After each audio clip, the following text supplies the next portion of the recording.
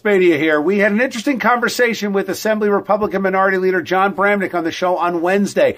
Here's the thing. For a long time in my media career, I have been railing against all politicians, Republicans and Democrats.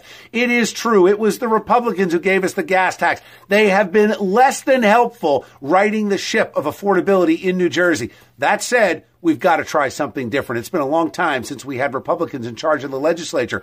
Not that they have all the right ideas, but I think it is time, given our current circumstances where we have Democratic majorities in both houses of the Senate and the Assembly and a Democrat in office as governor, both of those leaders want more taxes. Actually, they're only arguing over which taxes should go up and how high. It's not about affordability. It's about lining the pockets of the special interests and those in charge. Send them a message. You're going to have an opportunity in 2019.